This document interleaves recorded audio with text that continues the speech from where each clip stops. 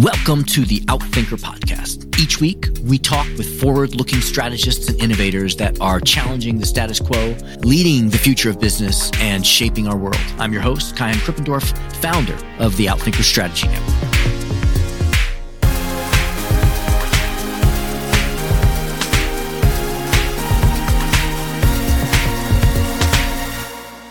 Verne Harnish is founder of the world-renowned Entrepreneurs Organization, or EO, with over 16,000 members worldwide. And he chaired for 15 years EO's premier CEO program held at MIT, a program in which he still teaches today. I met Verne 20 years ago. He gave me my first real shot on stage in front of 60 CEOs at that EO premier program. And I owe my career as a writer and speaker to a great extent to that moment. And I've enjoyed being a friend and follower and collaborator with him ever since.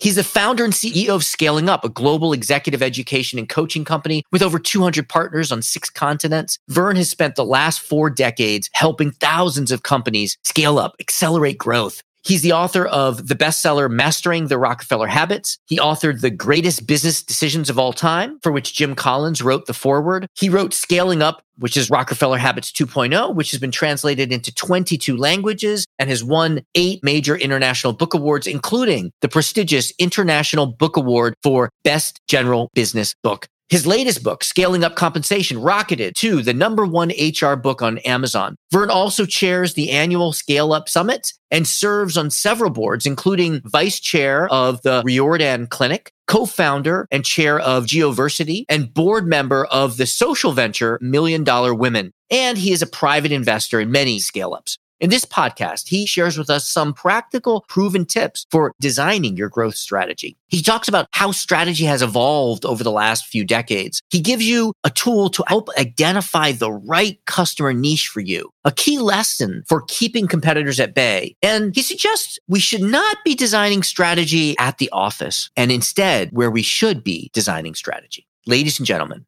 Verne Harnish. Verne, it is so great to have you here. So glad we finally got you on the show. Today, we're going to talk about strategy. I ask this question of everyone on this podcast, and I get this different answer every time, which is, what's your definition of strategy? Well, we have the framework, right people doing the right things right. So it's figuring out the right things for people to do, and that those right things are different than what everyone else in your industry is doing.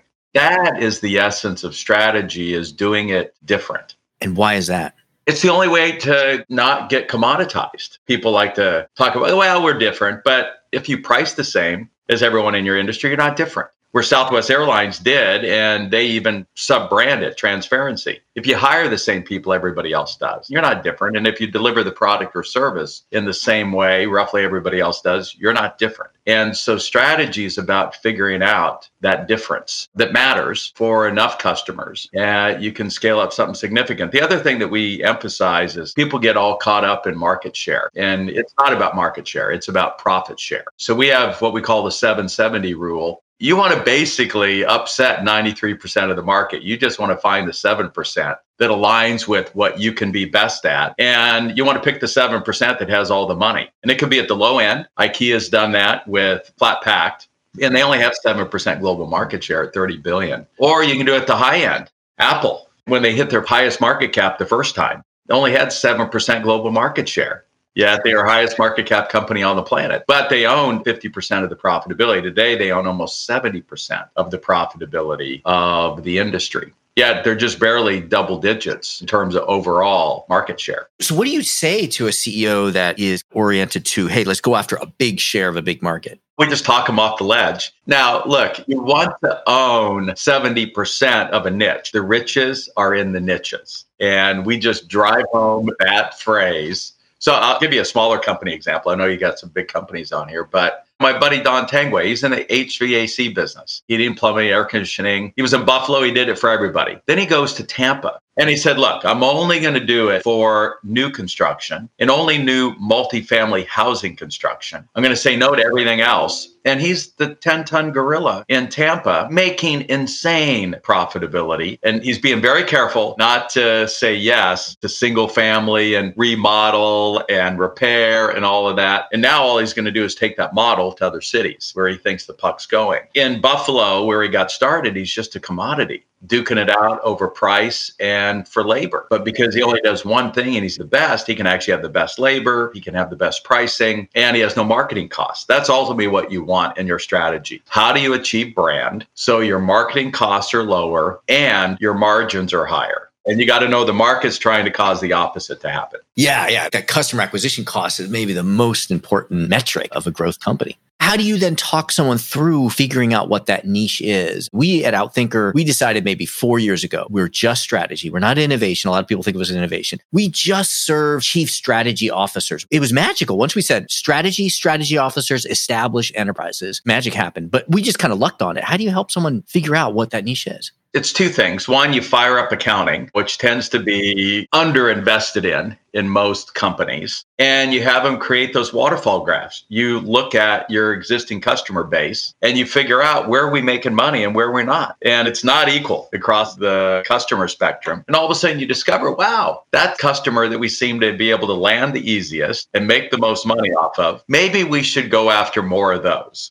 First, it's data analytics. Look, there's no sports team that would think to operate today without a data analytics team. Now, the Atlanta Braves, looking at that pitcher and that batter means we better move the outfield over 3.5 feet. It's first data analytics with your existing customer. Number two, it's niching out the customers that you serve and answering what you and I have talked about is probably the most important strategy question ever popularized by the late Clay Christensen, which is, so what's the job to be done? We use the example of Herman Simon's Winterhalter. They make commercial dishwashers, but the job to be done for a school is one big wash a day. For a hospital, it's sterilization. For a company, it's customization. But for hotels and restaurants, the number one job is it must not just be clean, it must look clean. And that's a different job. So even though you may be selling the same product or service to a wide range of customers, each segment has a different job to be done. Understanding that and then matching that up with what is our data showing, and that's when you begin to discover the niche you ought to go after. Brilliant. For those that aren't familiar with Herman Simon, you're referring to the book that he wrote about mid-market companies in Germany, right? Yeah, it's hidden champions. But these are multi-billion-dollar companies that have managed to dominate a very narrow niche. And as a result, they make insane gross margins, 70, 80, 90%, software-like margins. And they have nets of 30, 40, 50%.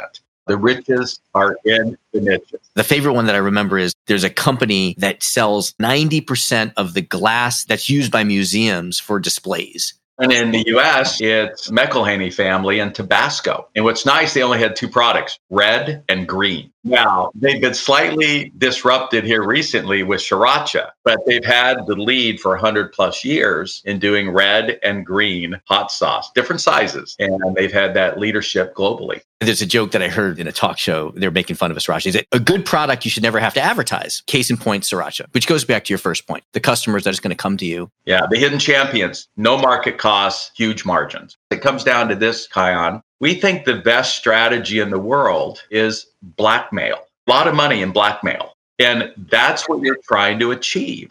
A way to blackmail a market. Now, what does that mean? You have a patent in, you've locked down a critical component that allows you to control the constraint in the industry. I can give you plenty of examples around this. I think of Robert Taylor. I'll tell you one story from my second book, The Greatest Business Decisions of All Time, which I did with the Fortune editors, and Jim Collins was kind enough to do the forward. And I love Robert Taylor. He's the one who created Soft Soap. 1980. He takes like 39 million the first year. He's looking at going 100 million the second year. And he's got all kinds of problems, right? If you're going to have that kind of scale, distribution, supply, staffing, and all that stuff. But none of that mattered if he didn't really focus on the fact that the big constraint was that Colgate-Palmolive was looking at what he was doing and was ready to rip him off. So he looked at the soft soap product and he said, where's the constraint? It was in the pump, the spring pump. And he said, look, there's only one company that made spring pumps at that time in the world. They were out in California. He visits them. He goes, what was your biggest order last year? And they go, yours, 5 million units. You know, he knew. Then he asked an interesting question. He goes, how many of these do you guys make? Produce a year? And they go, about 100 million units. And he goes, sold. And he negotiated a 12-cent price, the $12 million purchase order, $1 million a month for the next 12 months. And he figured he could grow enough to fund that. But more importantly, he locked up the constraint. And as a result, when Colgate-Palmolive, P&G wanted to jump into the market, problem was no pumps. And ultimately, Colgate had to buy him for $1 gazillion in order to get access to the supply they needed to move the organization forward. That was the brilliance of Tesla this last year. They were the only ones able to deliver automobiles because they had control. The key was they wrote their own software. They were able to instantly rewrite the software for the chips that were available, whereas Mercedes-Benz had built on a platform of 1,000 different chips, and they didn't control their destiny from a software perspective. So they've all now woke up and said, we're going to now own the software that runs our cars. And we're not going to have such a wide range of specialty chips. We're going to let the software do it, not the hardware. So it's about getting control of the constraint in the industry. And then you can blackmail it. Wow. You've just shared two ideas that are worth billions to our members. One is find the customer that's your right niche customer. And the other is control the constraint. What I love about your work is that you always have questions. You're always learning. How have you seen strategy evolve from when you started a few decades ago to now? The big thing, Kion, is a much higher quality set of firsthand data. Ultimately, our view is wars and markets have all been won through one thing, intel. And so I think where it's really evolved is, as we've seen in professional sports. I had Brent Snedeker's brother in my CEO boot camp, and he shared how Brent was the first golfer to hire a data analyst. And that was the year he won the FedEx Cup. And he had not won anything up until that point. So the real change, I think, is that we've gotten much more sophisticated in both identifying the data and analyzing it so that we can really fine tune what are the strategies, our pricing strategy, our location strategy, our product strategies. Those are all the 4 Ps or 4 Es of marketing are often marketing strategy equals strategy. That's how it's evolved. The second is, and you and I were talking about it, I think it's some real practical things. I cornered Jim Collins a while ago. He'd been studying greatness for 25 years. I said, all right, what is the number one thing leaders need to do if you're going to drive to greatness? And he didn't even hesitate. He said, the council. Set up what he branded the council. It's different than your weekly executive team meeting. It's this hour. You can't work on strategy once a quarter or once a year. As you know, you got to work on it every week. Which right there is a little bit of not a radical idea, but that is a new idea. I mean, used to be strategy was an annual planning. Still, many companies view it as annual. So I just want to underscore what you're suggesting here is different from historical practice. Gary Hamel called them headlight committees. I don't care what name you give it, but you need to have a small team that meets every week to work on these handful of big strategy questions. You need that talk time in order to figure it out. And the reason Jim branded it a council, not a compromise, not a collaboration, is that ultimately, and I just hosted in a workshop, the former legal counsel at Apple. One of the big conversations was, should they go into retail? And everybody counseled Steve that Apple should not go into retail. This is why you get paid the median bucks. He said, look, I've heard you, I understand, but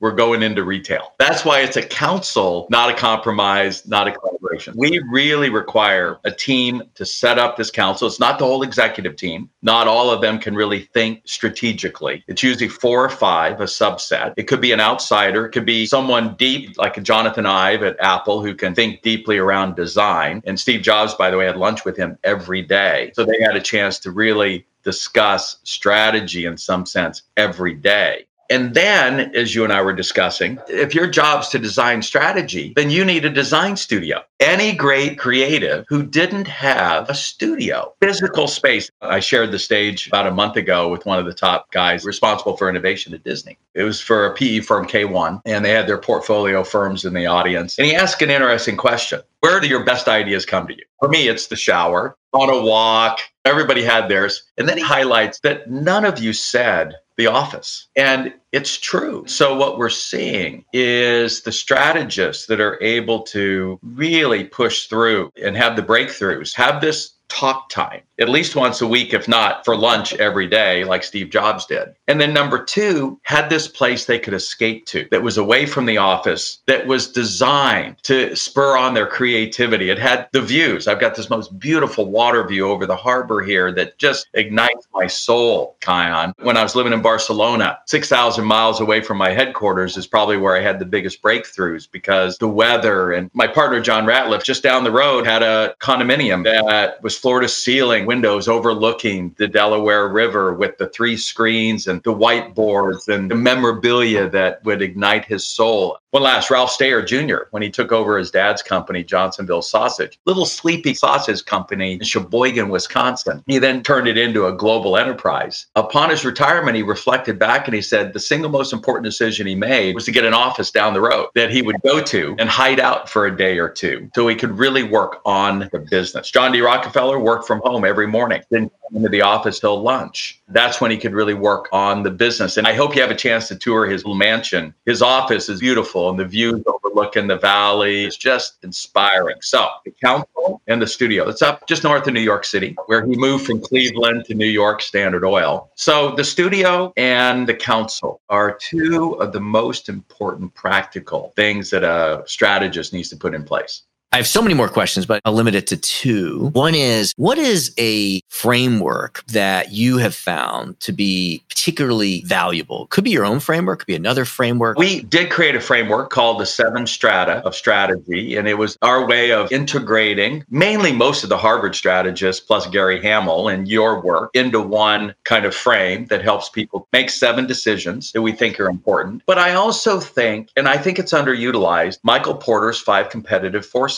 Here's why. I'll tell you a final story. I had a chance, rest his soul, to interview Wayne Huizenga. And it was really one of my first articles I wrote for Fortune magazine. Wayne is Blockbuster, Waste Management. And AutoNation. And AutoNation, yeah. He's the only entrepreneur who created 3 multi-billion-dollar plus public companies in 3 different industries. I would say Elon Musk now has done that, maybe the second. So I went down to see Wayne and I'm like, how have you done this in waste, renting videos, selling cars?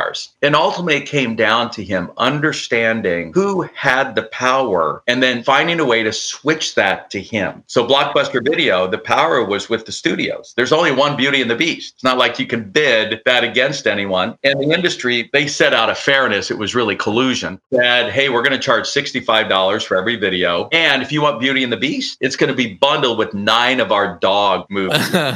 So essentially, Beauty and the Beast is going to cost you $650. And at $2 a night, it's going to take you a year just to earn back your inventory costs. And nobody ever had the hit in stock. And so Wayne said, look, if I could get videos for $6 instead of $65, I could blow open this industry. He ultimately cut that deal with Michael Eisner, and the rest is history. He shifted the power from the movie studios to him because he had the distribution channel. He did the same thing in AutoNation. He ultimately realized that the constraint in making money in cars is that you need 80% new customers every year. And he couldn't figure out why. I mean, this is why you had to discount and do all this marketing. You need 80% new customers. And he said, if I could switch that ratio, I could blow open the industry. It took him 7 years, Kion, he shared with me, to figure it out. But he had the right question. He ultimately solved it in Denver with John Elway. And he said, wait a second. The reason customers switch is they just want a new brand. They're bored with the BMW. They want to try a Mercedes or a Lexus or Range Rover. So he said, all right, John, you've got a great sports brand in Denver. Why don't I buy you all the brands? Now, who fought him on this? The manufacturers. They had the power over the dealers. And he took it all the way to the Supreme Court. And ultimately, they ruled that this would be anti-competitive to limit John Elway from being able to acquire whatever dealership if he qualifies. So he bought John all of them. Overnight, they went to $10 billion. He shifted the power from the manufacturers to him. So it was always about the 5 competitive forces model. And so that is supplier bargaining power, and you're gaining bargaining power over suppliers in both of those cases. In both of those cases. They were the constraint, and he was able to blackmail the industry. Brilliant. Oh my gosh. I have so many questions, but I know we're reaching the top of the time. How can people connect with you, follow you, be part of what you're doing with scaling up and the rest? Well, we had a branding problem ourselves. It's all about the word or two you can own. So we had to switch our name to Scaling Up. If you need to scale up, we're the company. So you can go to scalingup.com. My email address is verne@scalingup.com. And we've got a whole bunch of free tools and the like. And the book's called Scaling Up. Just Google Scaling Up and you will find us. And I've got a weekly insight that you can sign up where I try to share some pithy, really practical ideas like this every Thursday. It might be a good resource for some of your listeners. Excellent. Thank you so much for being here and for what you do for entrepreneurs and growth companies around the world. Well, I want your audience to know you and I have been friends for decades. You've been our strategy partner. You're who we send our clients when they have deep strategy challenges. So I'm honored to know you. I owe my career to you. I said that in the intro. Thank you, Verne. Thank you to our guests. Thank you to our producers, Karina Reyes and Zach Ness, our editor, and the rest of the team. If you like what you heard, please follow, download, and subscribe. I'm your host, Kai-Han Krippendorf. Thank you for listening. We'll catch you next week with another episode of Outthinkers.